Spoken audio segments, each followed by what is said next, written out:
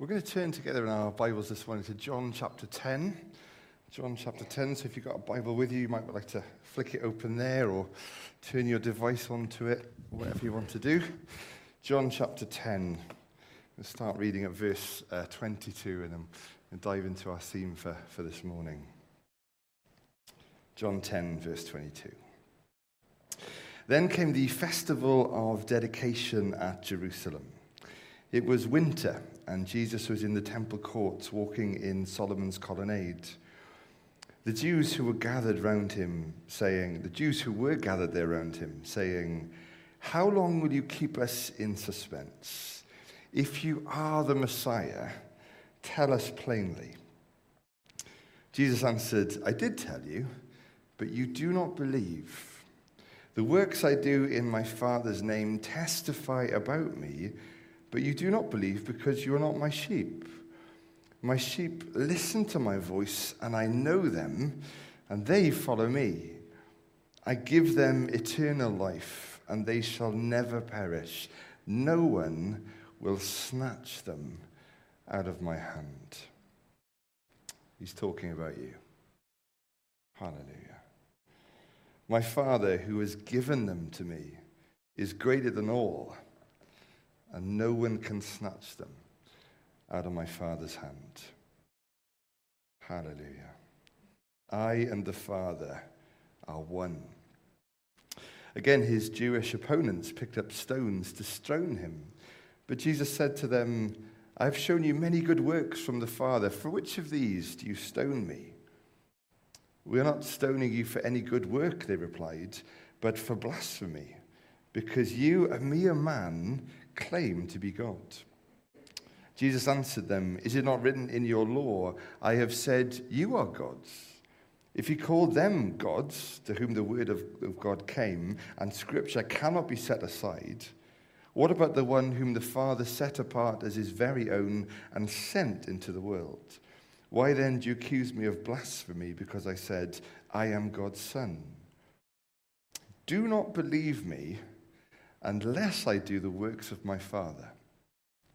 But if I do them, even though you do not believe me, believe the works, that you may know and understand that the Father is in me and I in the Father." Again they tried to seize him, but he escaped their grasp. Then Jesus went back across the Jordan to the place where John had been baptizing in the early days. There he stayed, and many people came to him. They said, "Though John never performed a sign, all that John said about this man was true." And in that place, many believed in Jesus. Father, we do thank you again today for your word. And Jesus, we thank you for the gift of having your words. We thank you, Lord, that though they weren't written to us, they were written for us. And so, Holy Spirit, today, would you inspire in us an understanding? And in that understanding, inspiring us a trust. And in that trust, inspiring us a faith. Lord, we're here because we want to know you more. And so we offer you this moment now. Would you speak into this time? Would you speak into our hearts and minds and lives today? And lead us on, we pray. In Jesus' name. Amen. Amen. Well, it's great to see you this morning. Great to be able to welcome you. If you are a guest or a visitor with us, we're in a series at the moment called We Believe, because we believe, right? Good. Some of you do. Good. 3 of you. That's good. But what we're really keen to explore is what is it that we believe? What is it that Christians believe about the world? What do we believe about Jesus? What do we believe about the church? What do we believe about each other? And the great thing is we're not starting from scratch here. There's something called the Apostles' Creed, an ancient attempt to put all the apostles' teaching about Jesus in one place. And so this is a statement, the Apostles' Creed, that we share with brothers and sisters from right across the streams and styles of Christianity. So we're going to read that together again this morning. So for some of you, this may be the first time you've ever read it. Congratulations. For others of us, it'll be a number of times we've read this together. But perhaps we can read these words. "I believe in God, the Father Almighty, creator of heaven and earth. I believe in Jesus Christ, his only Son, our Lord, who was conceived by the Holy Spirit, born of the Virgin Mary, suffered under Pontius Pilate, was crucified, died, and was buried. He descended to the dead. On the third day, he rose again. He ascended into heaven. He is seated at the right hand of the Father, and he will come to judge the living and the dead.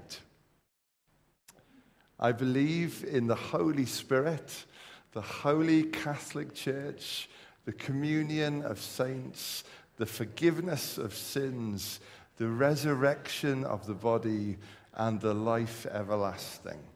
Amen. I don't know about you, but the experience I've had as we've read that together over the last few weeks is I get really excited as I read those words. Such a great thing to be able to say, isn't it? I believe in Jesus Christ. We get so many few opportunities just to say it. I believe in the forgiveness of sins. I believe in life eternal. I don't know about you, but this stuff gets me excited. And we're going to dive into another aspect of that creed this morning. This week on Wednesday, we were hosting a conference here to which different church leaders from right across South Wales were invited together. And we were exploring a very, very difficult and complicated topic together. And it was being led by the two co-principals of the Baptist College. Some of you will remember Rosa Hunt was a student with us while she was training for ministry. She's now gone on to be a co-principal, so we're kind of a principal training kind of church, which is kind of nice to know. But she was leading us through that day. And she said, when it comes to complicated questions about God, really and truly, it comes back to what you believe is the answer to one core question. And she told a story about a time when she was working with street pastors in Caerphilly. And one night, she was out at silly o'clock in the morning, and she saw a guy quite distressed sat on the pavement, and so she went and sat next to him and got chatting. And then came the question that she said she dreaded, and a lot of us ministers dread. So what do you do for a living? It's usually a conversation killer. And she said, well, I'm a church minister. And this guy said, oh, that's great, because I've always wanted to ask somebody, what is God like? I wonder how many people would love to ask somebody who knows, what is God like? So, take 30 seconds, talk to the people around you, next to you. What words come to mind? What is God like? Take 30 seconds.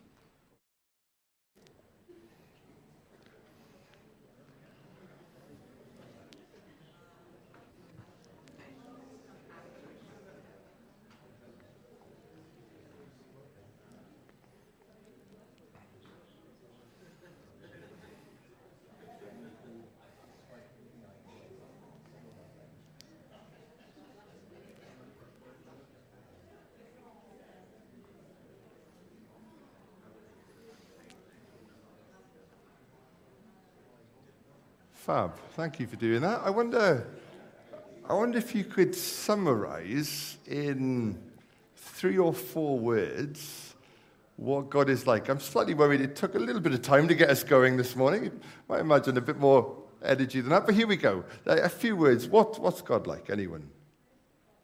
Shout for me. Merciful. Great word. God is merciful. Compassionate. Merciful, compassionate. Yes, at the back. Very good. Omnipotent, very good. Any others? Personal, patient, yeah. Just. Faithful. Yeah. Manifested through Jesus, yeah. Everything. God is everything. Yeah. Love. God is love. What was great was to sit with a bunch of ministers and watch us all try to out-minister each other with this question, with how clever and theological we could come up with. But if someone asked you tomorrow, what is God like? I wonder what the uniquely Christian answer is to that question.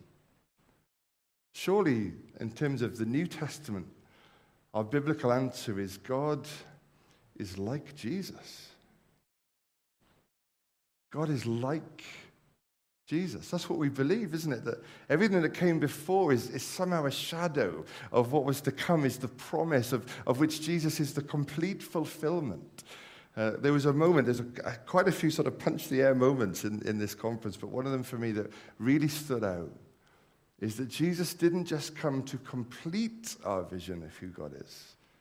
He came to heal our vision of who God is.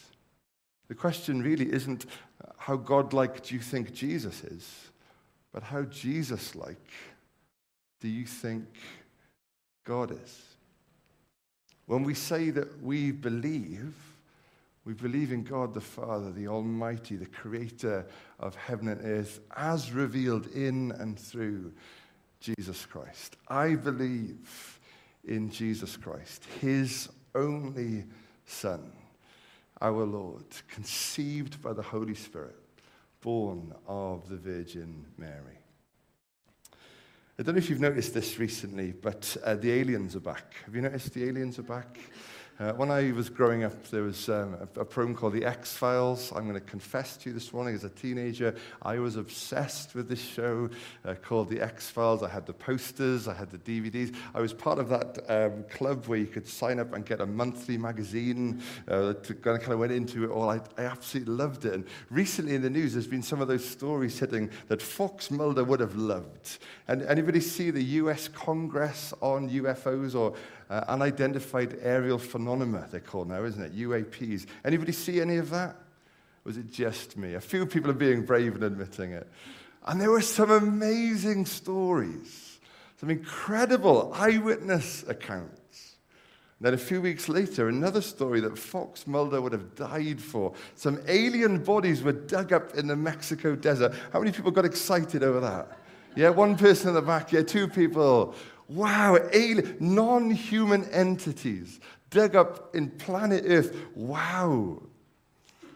I was thinking of all of these stories and everything that was being said, and I was reminded of a phrase that extraordinary claims require extraordinary evidence. And it's just true, isn't it?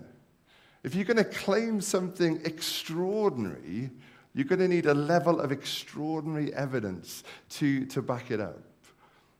We've just read these words together. I believe in Jesus Christ, his only Son. That's an extraordinary claim to make. That this man called Jesus, who lived 2,000 years ago, in obscurity, is somehow God's only Son. See, sometimes we get so used to these words we don't think about it, but that is an extraordinary claim to make. Conceived by the Holy Spirit, has no earthly father. That's an extraordinary claim to make. Born of the Virgin Mary, an extraordinary claim to make. So this morning, I want to take a look, if we can, in the time that we've got, at this man they called God. And I want to ask the question, is there extraordinary evidence to back up this extraordinary claim? Now, I know what some of you are thinking already this morning. You know, Mark Williams is in the British snooker final this afternoon. Have you got time, John, this morning to cover all of that and allow me to watch the snooker final? And the answer is no. And yes, that you will go home in time to watch the snooker final because I'll be the first one watching it. But I won't have time to cover everything. I'm going to scratch the surface this morning. But I hope for somebody, or for some of us here today, it scratches where we itch. Or at least scratches under our skin a little bit. This man they called God. When we say we believe in Jesus Christ, his only Son, our Lord, what do we mean? And it's a big question because at the moment, there can be a lot of people who quote Jesus, who say that they follow Jesus, who like Jesus, think that he's a good guy, a good teacher, a good example. But what does it mean to say, I believe, I trust, I know Jesus Christ? Well, I'd love to visit just 4 chapters of this amazing story of Jesus' life. This, by the way, was a photo that was taken, just to go back to the alien story. It's a real photo of a lamppost, sadly, but it's a great photo, great photo. So let's begin at the beginning, at his arrival. See, the extraordinary claim that Jesus is God's only Son is immediately backed up in the Apostles' Creed by a piece of evidence, or another claim, that he was conceived by the Holy Spirit and born of the Virgin Mary. Now, some of you this morning will be thinking, John, it's October, believe it or not. It's too early to be preaching on the virgin birth. You've arrived at it too early. But I wonder if that's part of the problem, that we look at these passages in isolation as part of a story that we visit once a year. But actually, Jesus' identity is fundamental. Who Jesus is fundamental to everything. If Jesus is somebody who is divinely inspired, divinely empowered, but human, then what we see in his life, his ministry, his mercy, his compassion, is not, it might be God-inspired or God-shaped, but it's not God himself. Let's start at his arrival. Come back with me to a town in Nazareth, where a young woman called Mary is pledged to be married. She's got a guy, by all accounts, he's a good guy, he's a righteous guy, a guy called Joseph.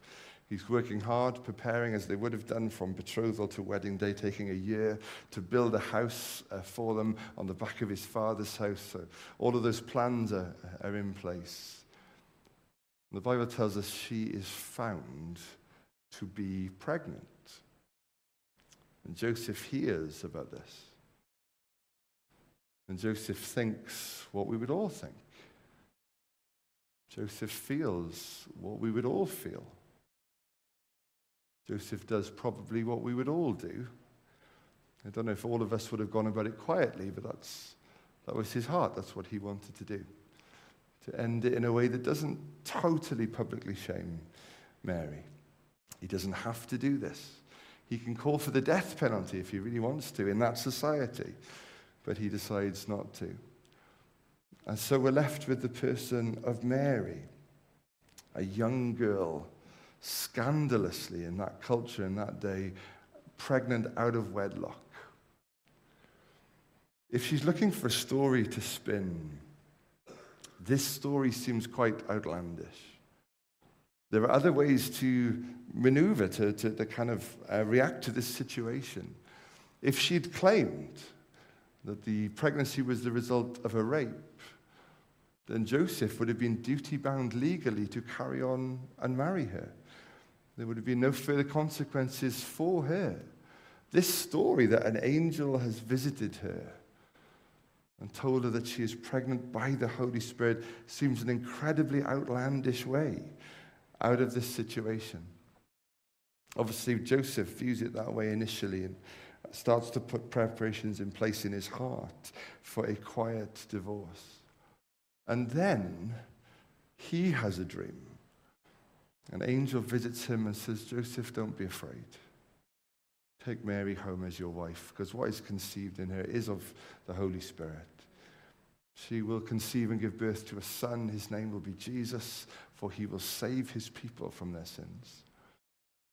I'd love to have been there in that moment when Joseph comes running into Mary and kind of reverses all the plans that he's been placing in his heart and putting in place to say, I've seen the angel, he came to me in a dream. And the moment they realized that the angel had said the exact same name to both of them, I would love to have been there in that moment. And it's a lot of thinking people do. People have questions about how that could have happened and how a virgin birth could even be possible at all and how miracles work in this situation. But I tell you, for me, what is one of the biggest pieces of evidence for it? Joseph was there, and Joseph believed her. And we can look, can't we, 2,000 years later and claim in all kinds of theories and ideas of he was there. He believed her enough to take her home as his wife, to invest his life in raising this child, in being known as the son, as the father of this Jesus. this child. Incredible story. So, as you know, it's all plain sailing from there. Not quite. There's a national census, and he's got to go to his hometown, which is miles away in Bethlehem. When he gets there, there must have been family there, but there's no room for them when they get there at all. And so they're forced to find somewhere else. And this baby, God's Son, conceived by the Holy Spirit, is laid in a manger, for goodness sake. An animal feeding trough. And then sometime later, there are these mysterious visitors from the other side of the world who've seen something in the heavens that's inspired them. 2 years, huge expense to come and visit, to lay at his feet gold, frankincense, and myrrh. And we sometimes miss this. They lay this tribute at his feet, and then they worship. People who'd never met this couple before, never clocked eyes on this baby, worshiping. So immediately, there's a divide between Old and New Testament. It's a continuation of a promise, but a big part of the Old Testament is that you worship God and God alone. This moment alone is blasphemy to a Jewish mind, unless this child in this manger, the exact same child that two people have seen an angel talk about, a bunch of shepherds have heard angels sing about, gets worshipped as a baby. From day one, ideas of his origin and his identity were always there. Questions: who is this child? What is this life? So much so that those same visitors have rocked a city, terrified a king, inspired this dictator to wipe out a generation of kids under the age of 2 years old. His enemies knew there is something about this child they call God. From his arrival, from day one, there were questions. And then this child grows up. We don't know an awful lot about the next kind of 30-ish years of his life. There's one moment in the temple, which is hugely powerful, but then he starts to teach, and one of the things he first gets known for is his preaching ministry. Jesus would tell stories and ask questions, and people would flock to him. People would spend all day, forget about their plans for food and work, just listening to these words. It was said of Jesus, no one has ever spoken like him before. The words of Jesus. You probably don't think about this often, but all of us here today have a mental map. If we were to peel back your head and take a look, all of us have an understanding of the way the world works. It was given to us early in life. It kind of enhanced and developed at various points in our adolescence and early adulthood. It got challenged and shaped, but it will remain largely unchanged for the course of our lives. This way of how the world works and what a good life looks like and what a good person looks like. Some of it we'll think about, others of it we'll just never think about. The mental map of the world when Jesus arrived was shaped by two kind of really strong forces. The Roman Empire and the Greek Empire. A lot of the philosophy of the Greek Empire and Stoicism especially was still kind of overshadowing and overhanging. Rome, that taught that dominance without mercy was the kind of the supreme way to live. And the Stoicism of the day, the Greek culture that taught that compassion was a weakness, that emotion slowed you down and clogged up the system. It was a virus in the machine. You didn't need it. Historians now claim that the reason mercy and compassion are now seen as strengths in our world can be traced back to the teaching of one person. Does anyone want to guess who that person is? The world has taken a different trajectory because of Jesus. I was reading a couple of weeks ago, historian G. Wells was talking about Jesus. And he said, I am a historian. I am not a believer, But as a historian, I must admit that the person of Jesus is irrevocably the centerpiece of human civilization, the center of human history. Another person put it this way: if you could somehow get a kind of historical magnet and suck up from all of archaeology and history any remnant of Jesus' name, anything inspired by him, the schools, the hospitals, the orphanages, the food banks, anything connected with Jesus, if you could lift it all out, you'd barely have anything left. This world is a different place because of Jesus. And why is that? This man who could speak into the human soul with such accuracy, such precision, who would say things like, it's more blessed to give than to receive. That's an extraordinary claim. Well, today, with the birth of psychology, we can test that out. And guess what? Time and time and time again, Jesus turns out to be right. And people all over the world, even today, are shaping their mental map with Jesus at their centerpiece and discovering life works this way. Hope is born this way. Why is that? Because Jesus was an inspiring speaker. Come on. Changed the world.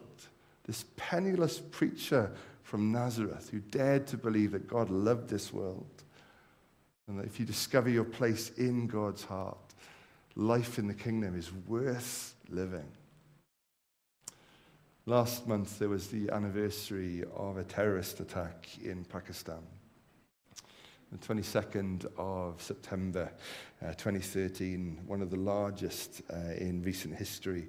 A church on a Sunday morning was bombed by two suicide bombers. 250 people injured, 115 killed.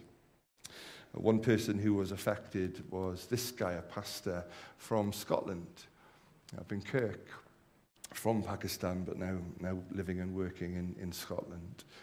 And he said that Sunday morning he got a text message saying that his home church had been bombed and that his mother and 19 other relatives had died in the blast.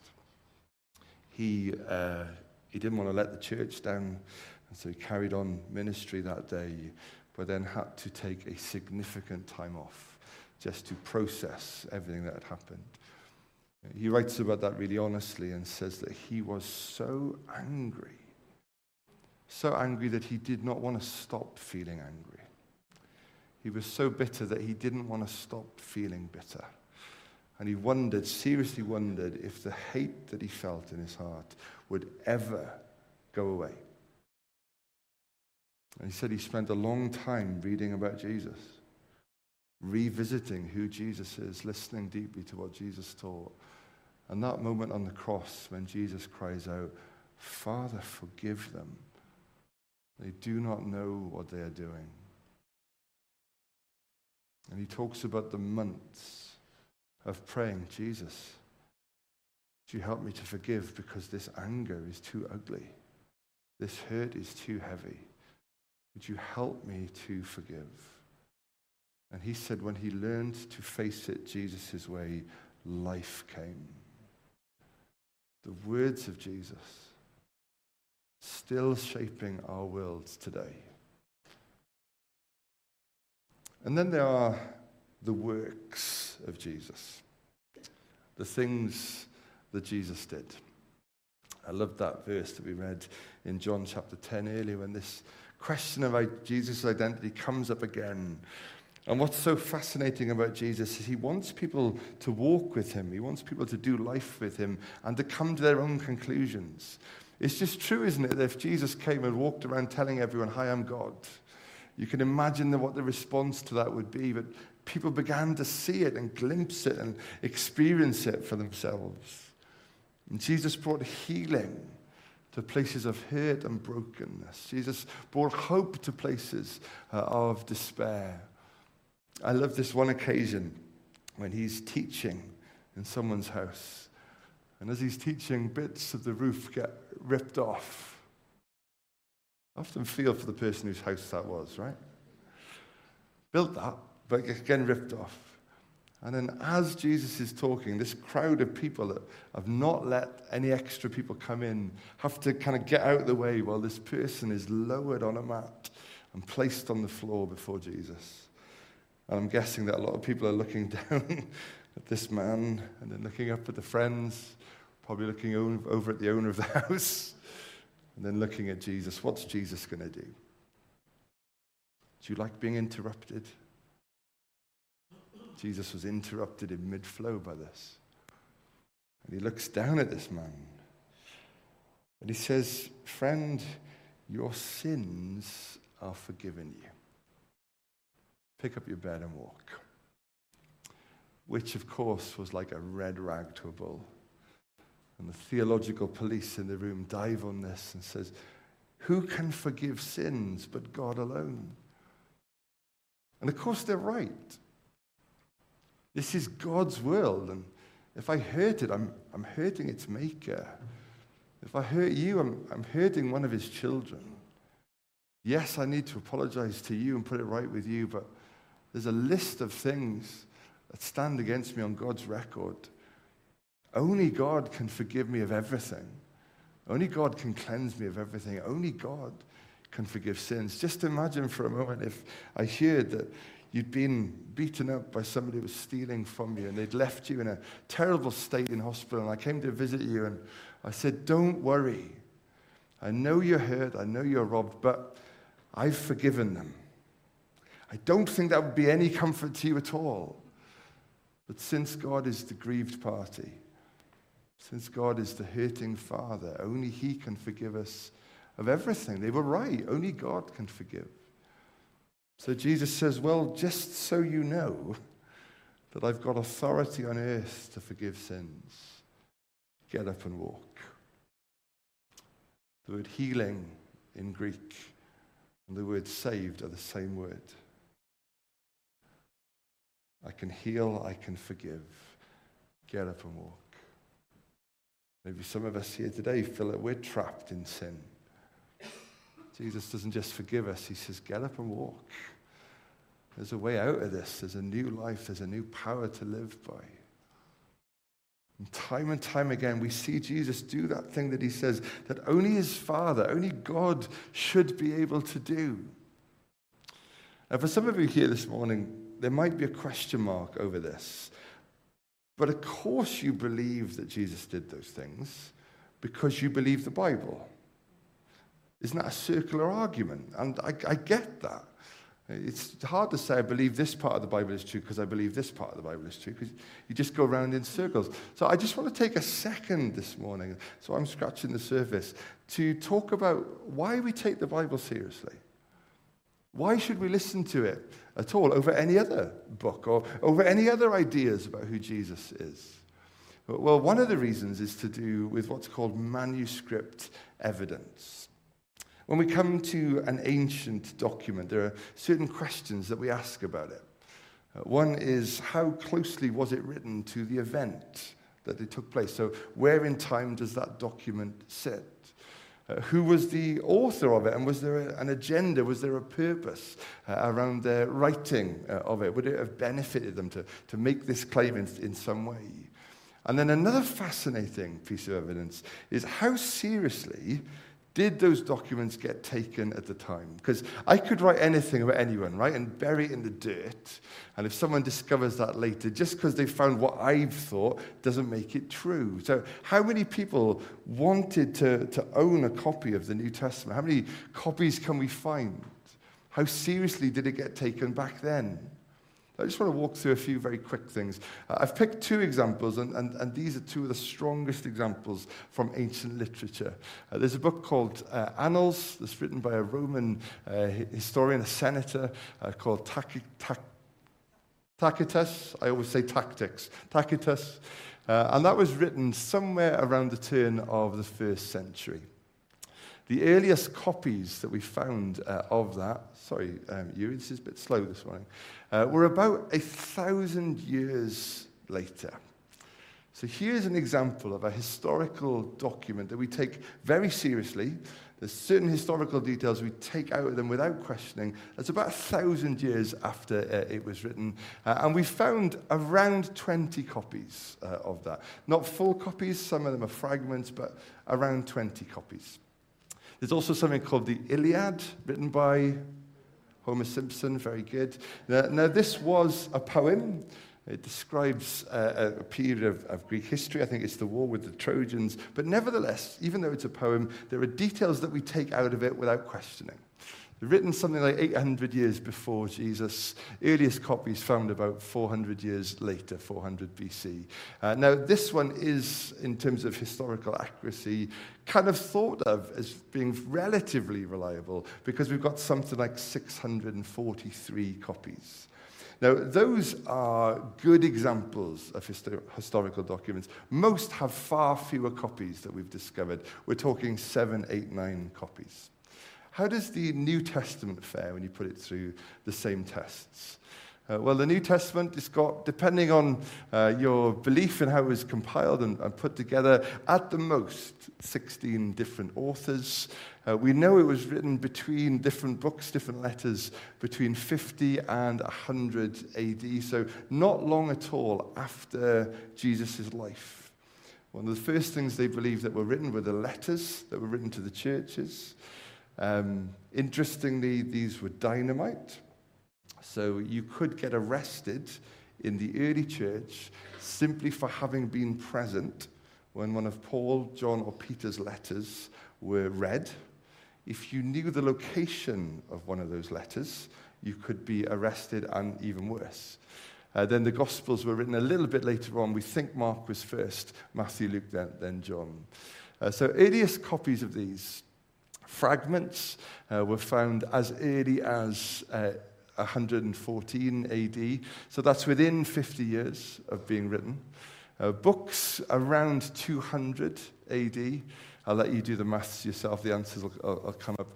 So most of the New Testament copies were found around 250 AD, so that's 150 years afterwards. And then finally, the complete canon of Scripture was agreed around 325 AD.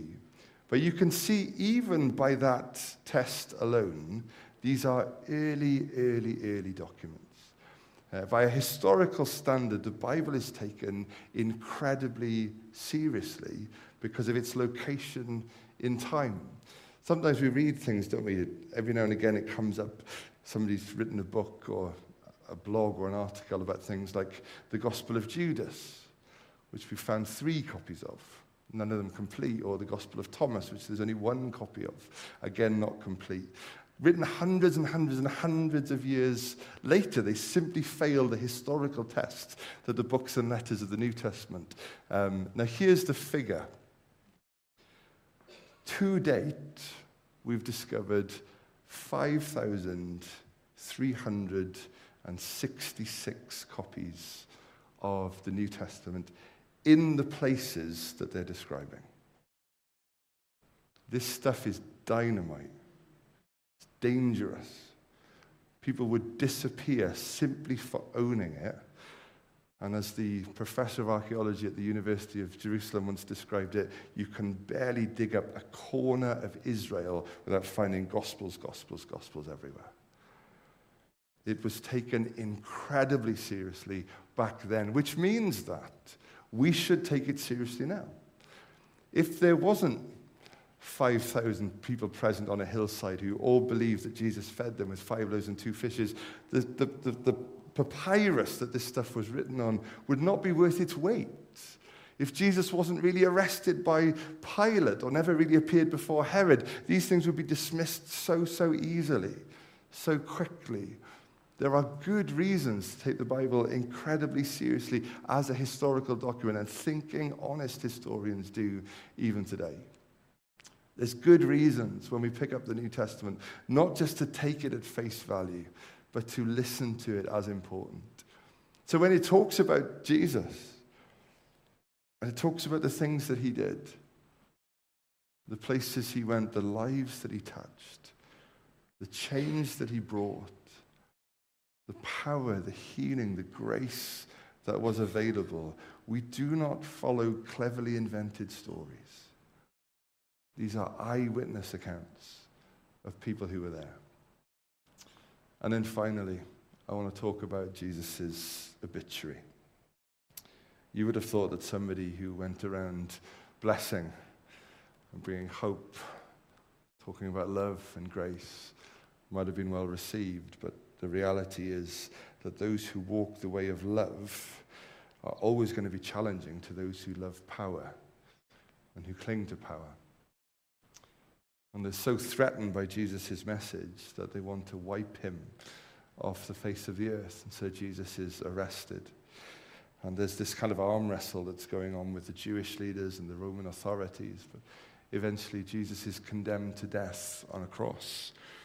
This awful way that the Romans had perfected of humiliating and torturing a person to death. Literally beating and forcing the breath, the life out of a person in the most publicly humiliating way possible. These Roman centurions, of course, for them, this was a day job. This is what they did. There would have been somebody responsible for overseeing this, and somebody responsible for each aspect of it, and they saw people die on a daily basis in service of Rome, to keep the Rome machine, the war machine, marching on. And then this man that they call God dies on the cross. And we're told that as he died on the cross, the earth beneath the cross shook. Creation shudders. The sky goes dark. We're told that in Jerusalem, righteous people start to come out of their tombs. We're told that in the temple, this curtain, this huge piece of cloth, fabric that divided the people from the presence of God, is torn in two from top to bottom. The place is shaken by the death of Jesus. And the Roman centurion stood by the cross, sees all of this happen and the manner in which Jesus dies, and says, surely this man was the Son of God. His enemies knew, see. They knew the threat that he was. His obituary. It's interesting, we worship, don't we, right across from a graveyard. There's another one down in the village. If you visit a lot of people's graves, there are certain numbers that you'll see, usually written on the gravestone or on a plaque that represents the dates in which they lived, the date that they were born and the date that they died. If you were to go to a garden tomb in Israel, the one that they believe is the place where Jesus was buried, if it's not that specific one, it won't be one that's far away from it. We get a lot of details in the New Testament about where Jesus was buried. So if it's not that exact one, it's one nearby. But the numbers on his tomb are not the date that he died, but a Bible reference. A verse that a man wrote to a church in Rome, for crying out loud. A place where you'd get arrested for believing this. Jesus Christ, declared with power to be the Son of God by the resurrection from the dead. See, 3 days after Jesus was buried in this tomb, some people went to anoint the body, and they got this invitation that you don't normally get in a graveyard. Why don't you come and see the place where he lay? Because he is not there. He is risen, which is why, by the way, Jesus' tomb is the only one I can think of anywhere in the world where there is a welcome mat by the door. Because the invitation still stands. Look at it yourself. Explore the evidence for yourself. I can lend you some books that people that have tried to do that, but I'd encourage you to do it for yourself. This man they call God. See, the resurrection settles a really old argument about who Jesus is. It's not just another life, not just another great teacher, not just another lovely bloke, not just another religious leader. He's alive. Which means that we can sit here and talk about him today, or we can talk to him. Which means that we can learn about him, or we can learn from him. He is alive and well. See, when we say that we believe in Jesus Christ, this man they called God, we believe that he's living. And that we don't need to trust sources about him. You can actually trust him with your life, with your eternity, with your faith. So I just want to invite you for just a moment to bow your head this morning. And I just want to invite you for a second to think about who you think Jesus is.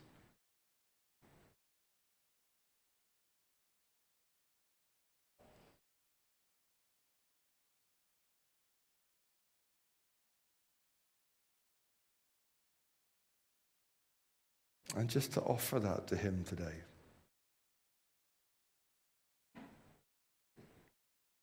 And maybe just to ask him, Lord Jesus, would you deepen my understanding of you?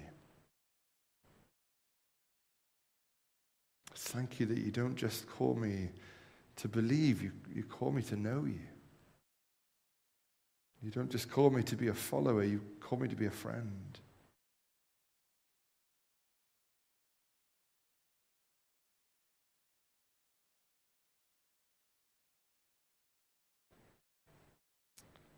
And maybe for some of us today, there's a first step to take.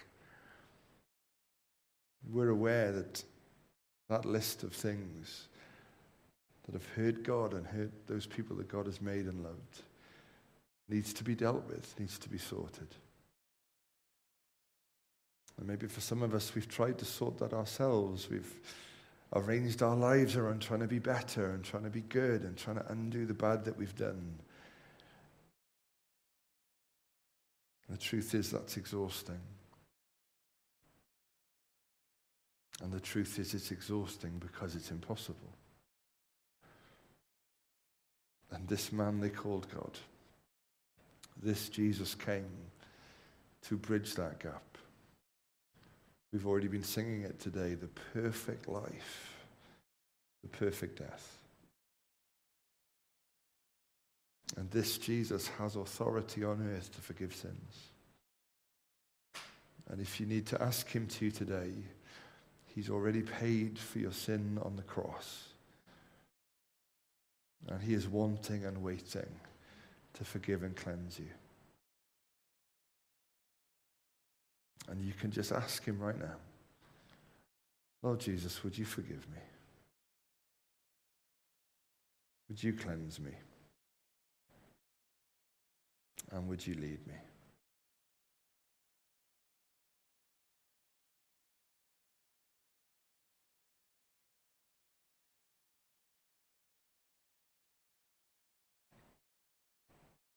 And Lord Jesus, for all of us here today, I thank you that you came to heal our vision of God.